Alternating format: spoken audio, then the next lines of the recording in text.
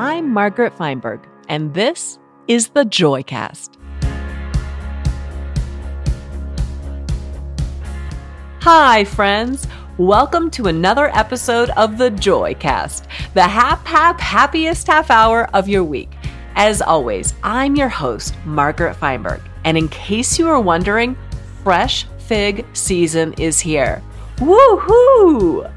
Well, if you haven't heard, we're spending 6 Joycast episodes diving into the Taste and See, Discovering God Among Butchers, Bakers, and Fresh Food Makers Bible study. I'm encouraging you to reach out to your friends, neighbors, and people who would never go to church and invite them to your front porch or home for the 6-session DVD Bible study, where we're going to talk about all things food and faith. So each week, I'm interviewing people featured in the book alongside some surprise guests. Last week, in session 1, we tackled the notions of hospitality with Sarah Harmeyer of Neighbor's Table. And I heard from so many of you that you loved her just as much as I do.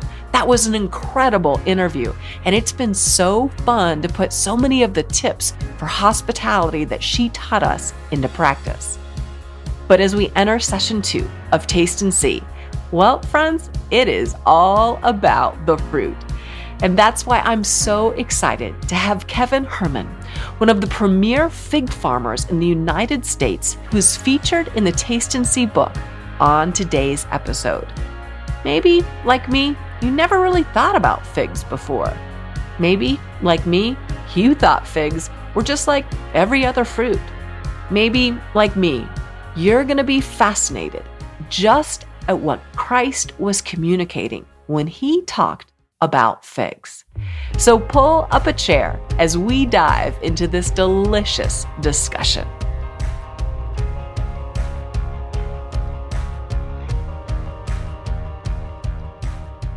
Kevin Herman, it is so great to have you on the Joycast.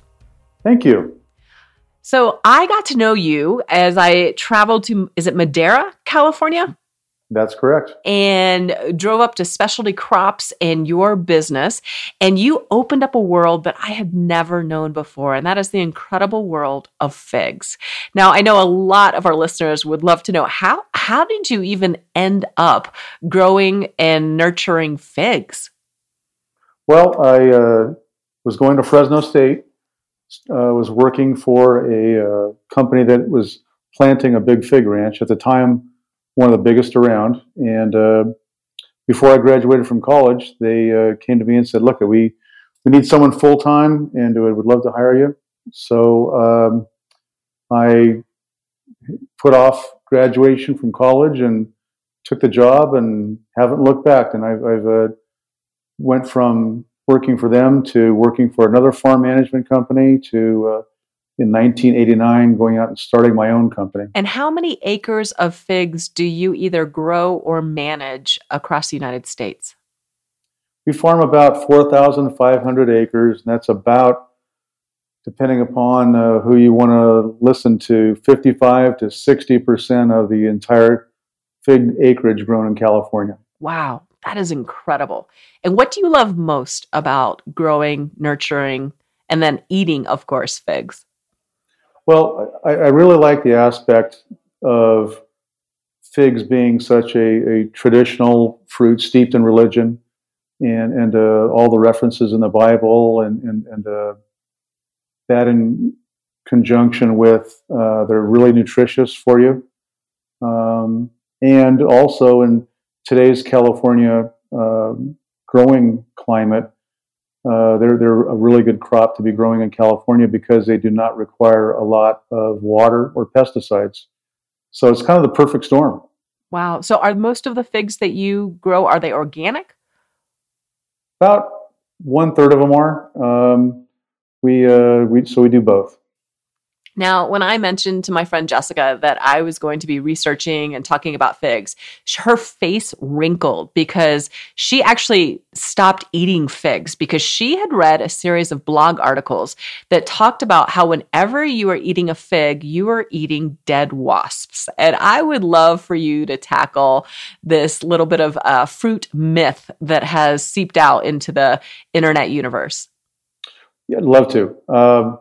First of all, what she's describing is a variety called Calamurna, which is virtually no longer grown in California.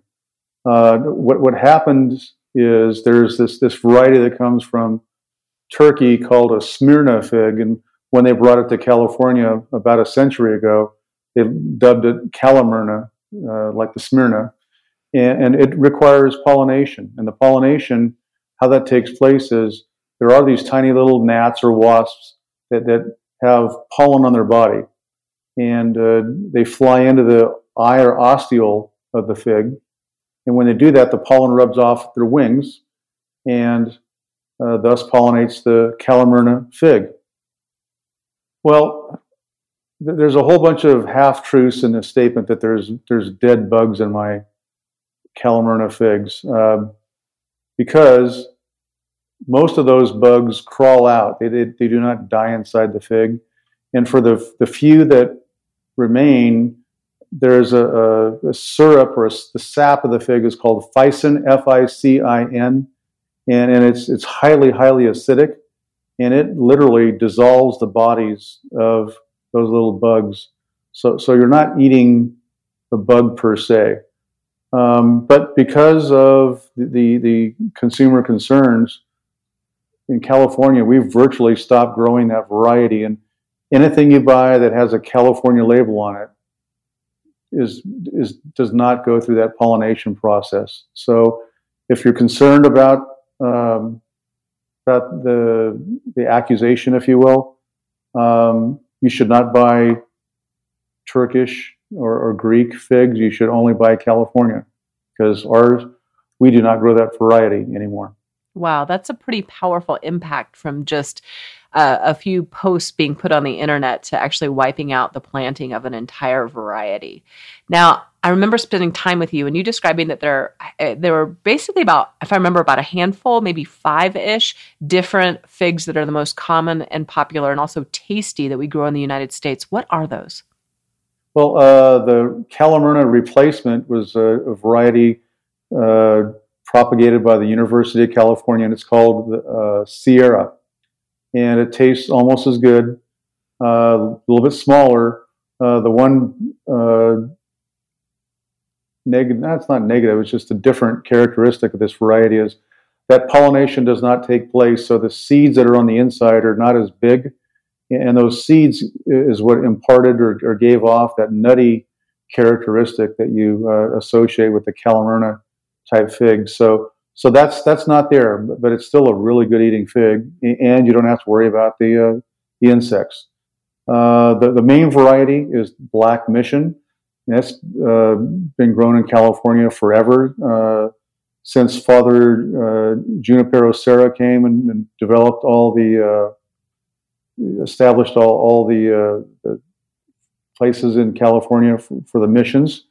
He brought over this variety from wherever he came from, and each mission had this Black Mission. That's why it's called a mission fig there, and that's probably 60% of all the fresh and dried figs grown are that variety.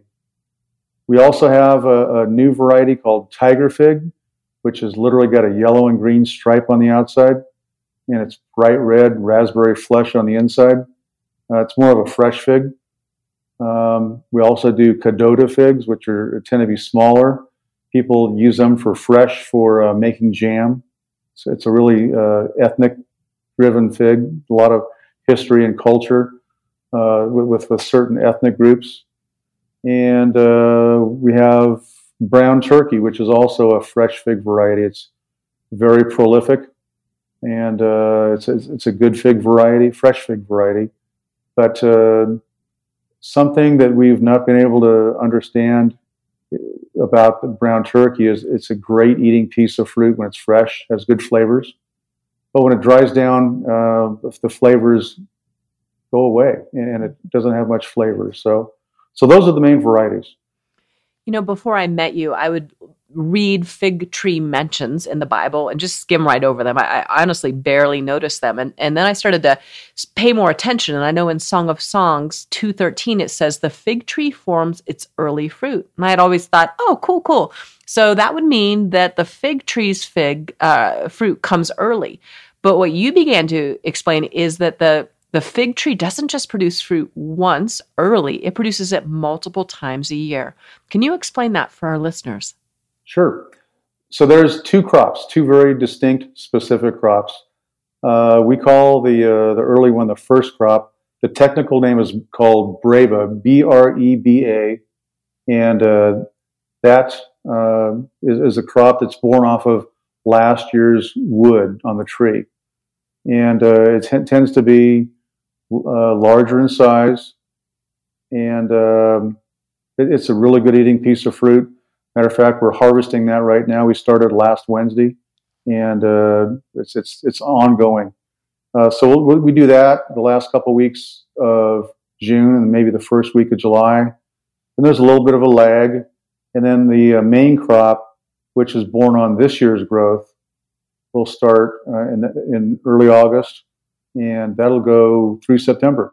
So one of the things I didn't know also before spending time with you is I'd only been exposed to dried figs. I didn't know that there were fresh figs and how incredibly lush and juicy and jammy and fantastic they could taste.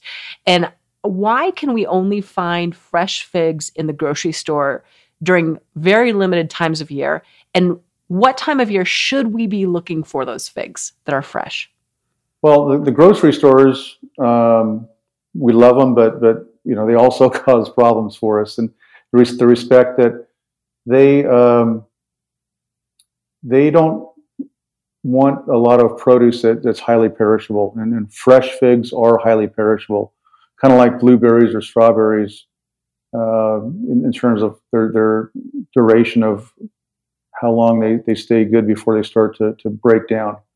And so there's a little reluctance by some stores to carry fresh figs.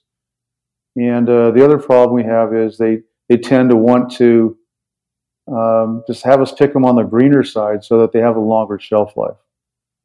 And we're always fighting that. We're trying to find that sweet spot in the middle where they're ripe enough that they'll have a good consumer experience, but they're not so ripe that they'll break down after only a couple days. And therein lies the problem is we're constantly going back and forth. So while I would encourage you to purchase your figs at a grocery store, it's been my experience and my family over the years, we've sold at farmers markets, and typically what you see at a farmer's market tends to be a day or two riper because we're not so worried about the perishability because it's going to get sold and consumed right away.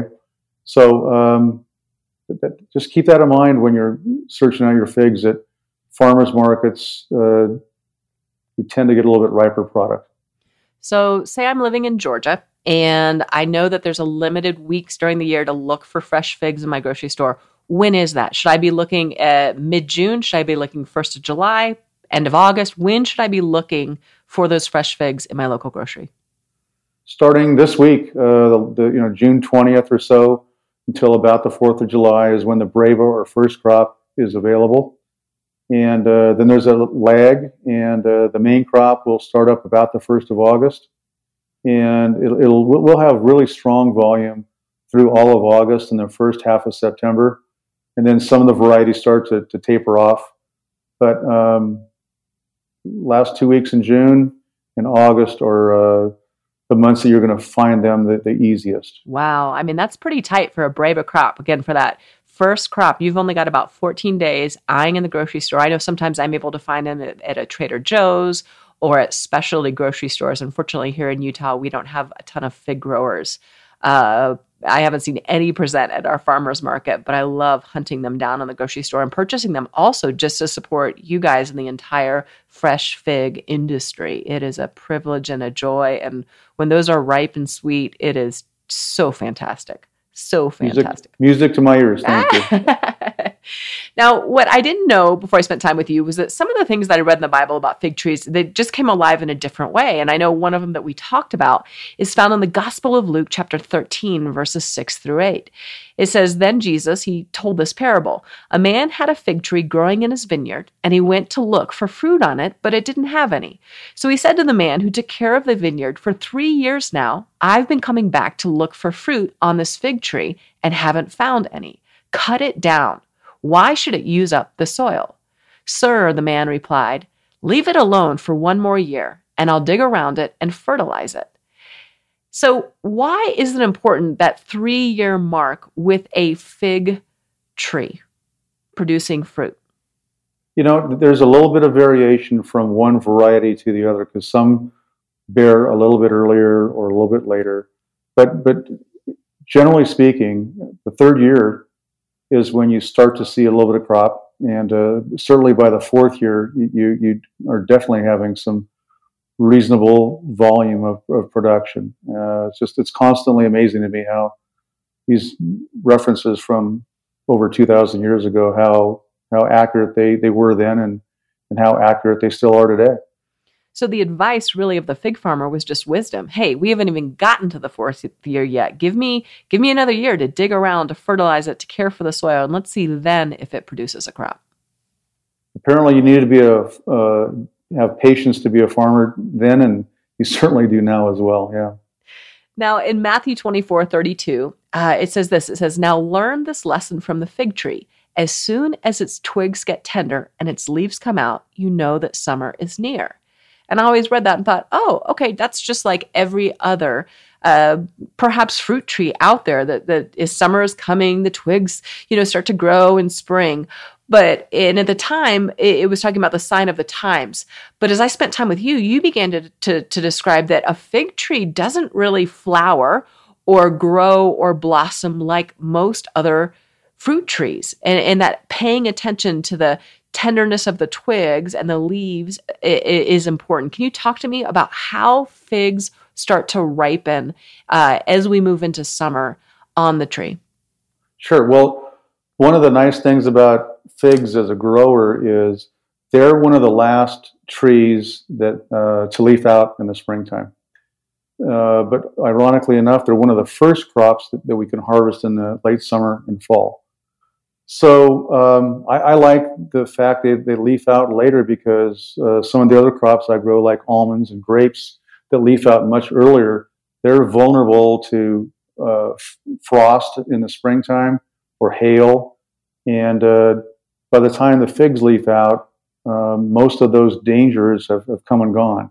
So I think that's what the passage is referencing, is that the figs really don't leaf out and start to set fruit until it gets warm, until it's the summertime. They're not doing it in the springtime like some of these other crops. They truly are a barometer of summertime approaching.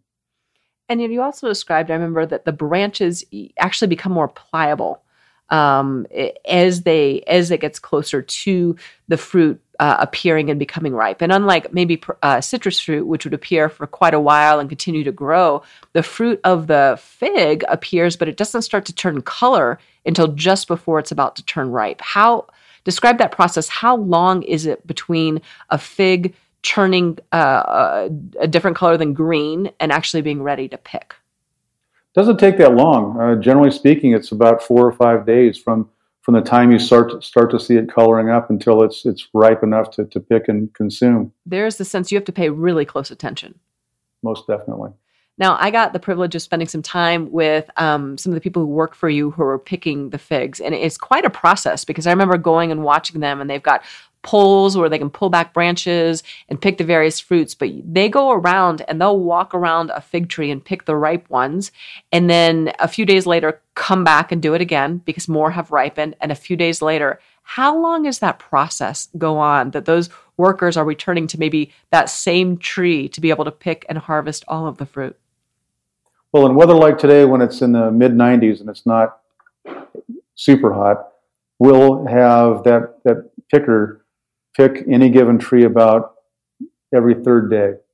But if it gets over 100 degrees and that speeds up the maturation process, we'll have to pick any given tree every other day. So it's a really, really labor-intensive crop, and it takes a lot of folks to cover an orchard. One of the most remarkable stories of the figs and the fig tree appears in the Gospel of Matthew, chapter 21.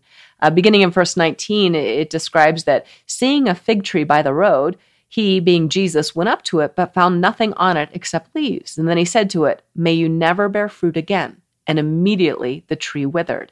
And when the disciples saw this, they were amazed. How did the fig tree wither so quickly?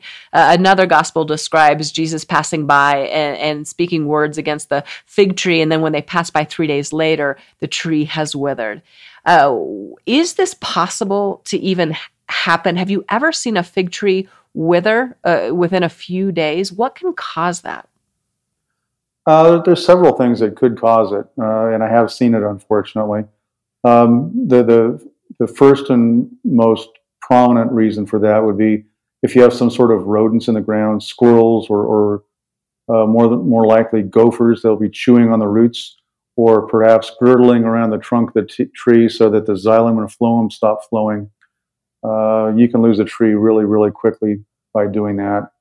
Also, a fig tree is really hardy, but if you're in the middle of a drought and you can't get water to the tree, that can also cause the tree to wither. But chances are it's got something to do with rodent activity. Wasn't there a virus you also mentioned? Yeah, there can be a virus, but was that the fig leaf mosaic? Yeah, it'll cause a tree to wither, but it will not kill it, and they call it a mosaic. It's almost like I'm showing my age when I say back in the 70s and 60s when we used to wear those tie-dyed T-shirts. You get this mosaic look to the fig leaves, and that can cause the tree to wither as well, yeah.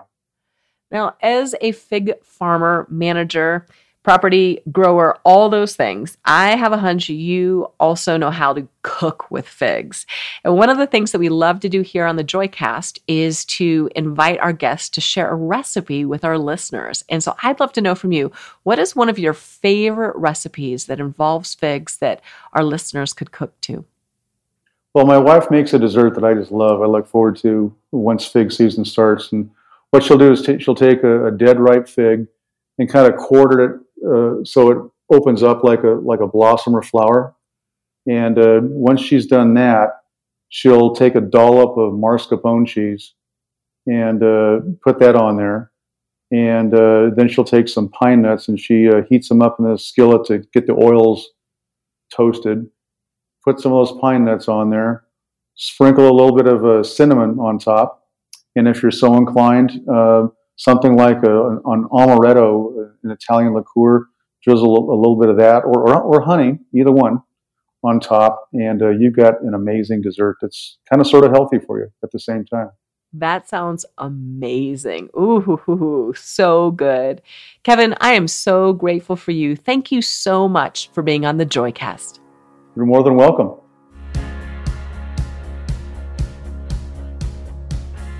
Thanks for listening to this edition of the Joycast. If you've enjoyed today's conversation and you'd like to dive deeper into the unexpected joys awaiting you around your table, check out my new book and Bible study, Taste and See, Discovering God Among Butchers, Bakers, and Fresh Food Makers. These resources will help you savor your life, nourish your friendships, and embark on your greatest faith adventure. You can purchase them at your favorite retailer or margaretfeinbergstore.com. If you do, reach out to me on social media or my website and let me know what you think. Until we meet again, bon appetit and amen.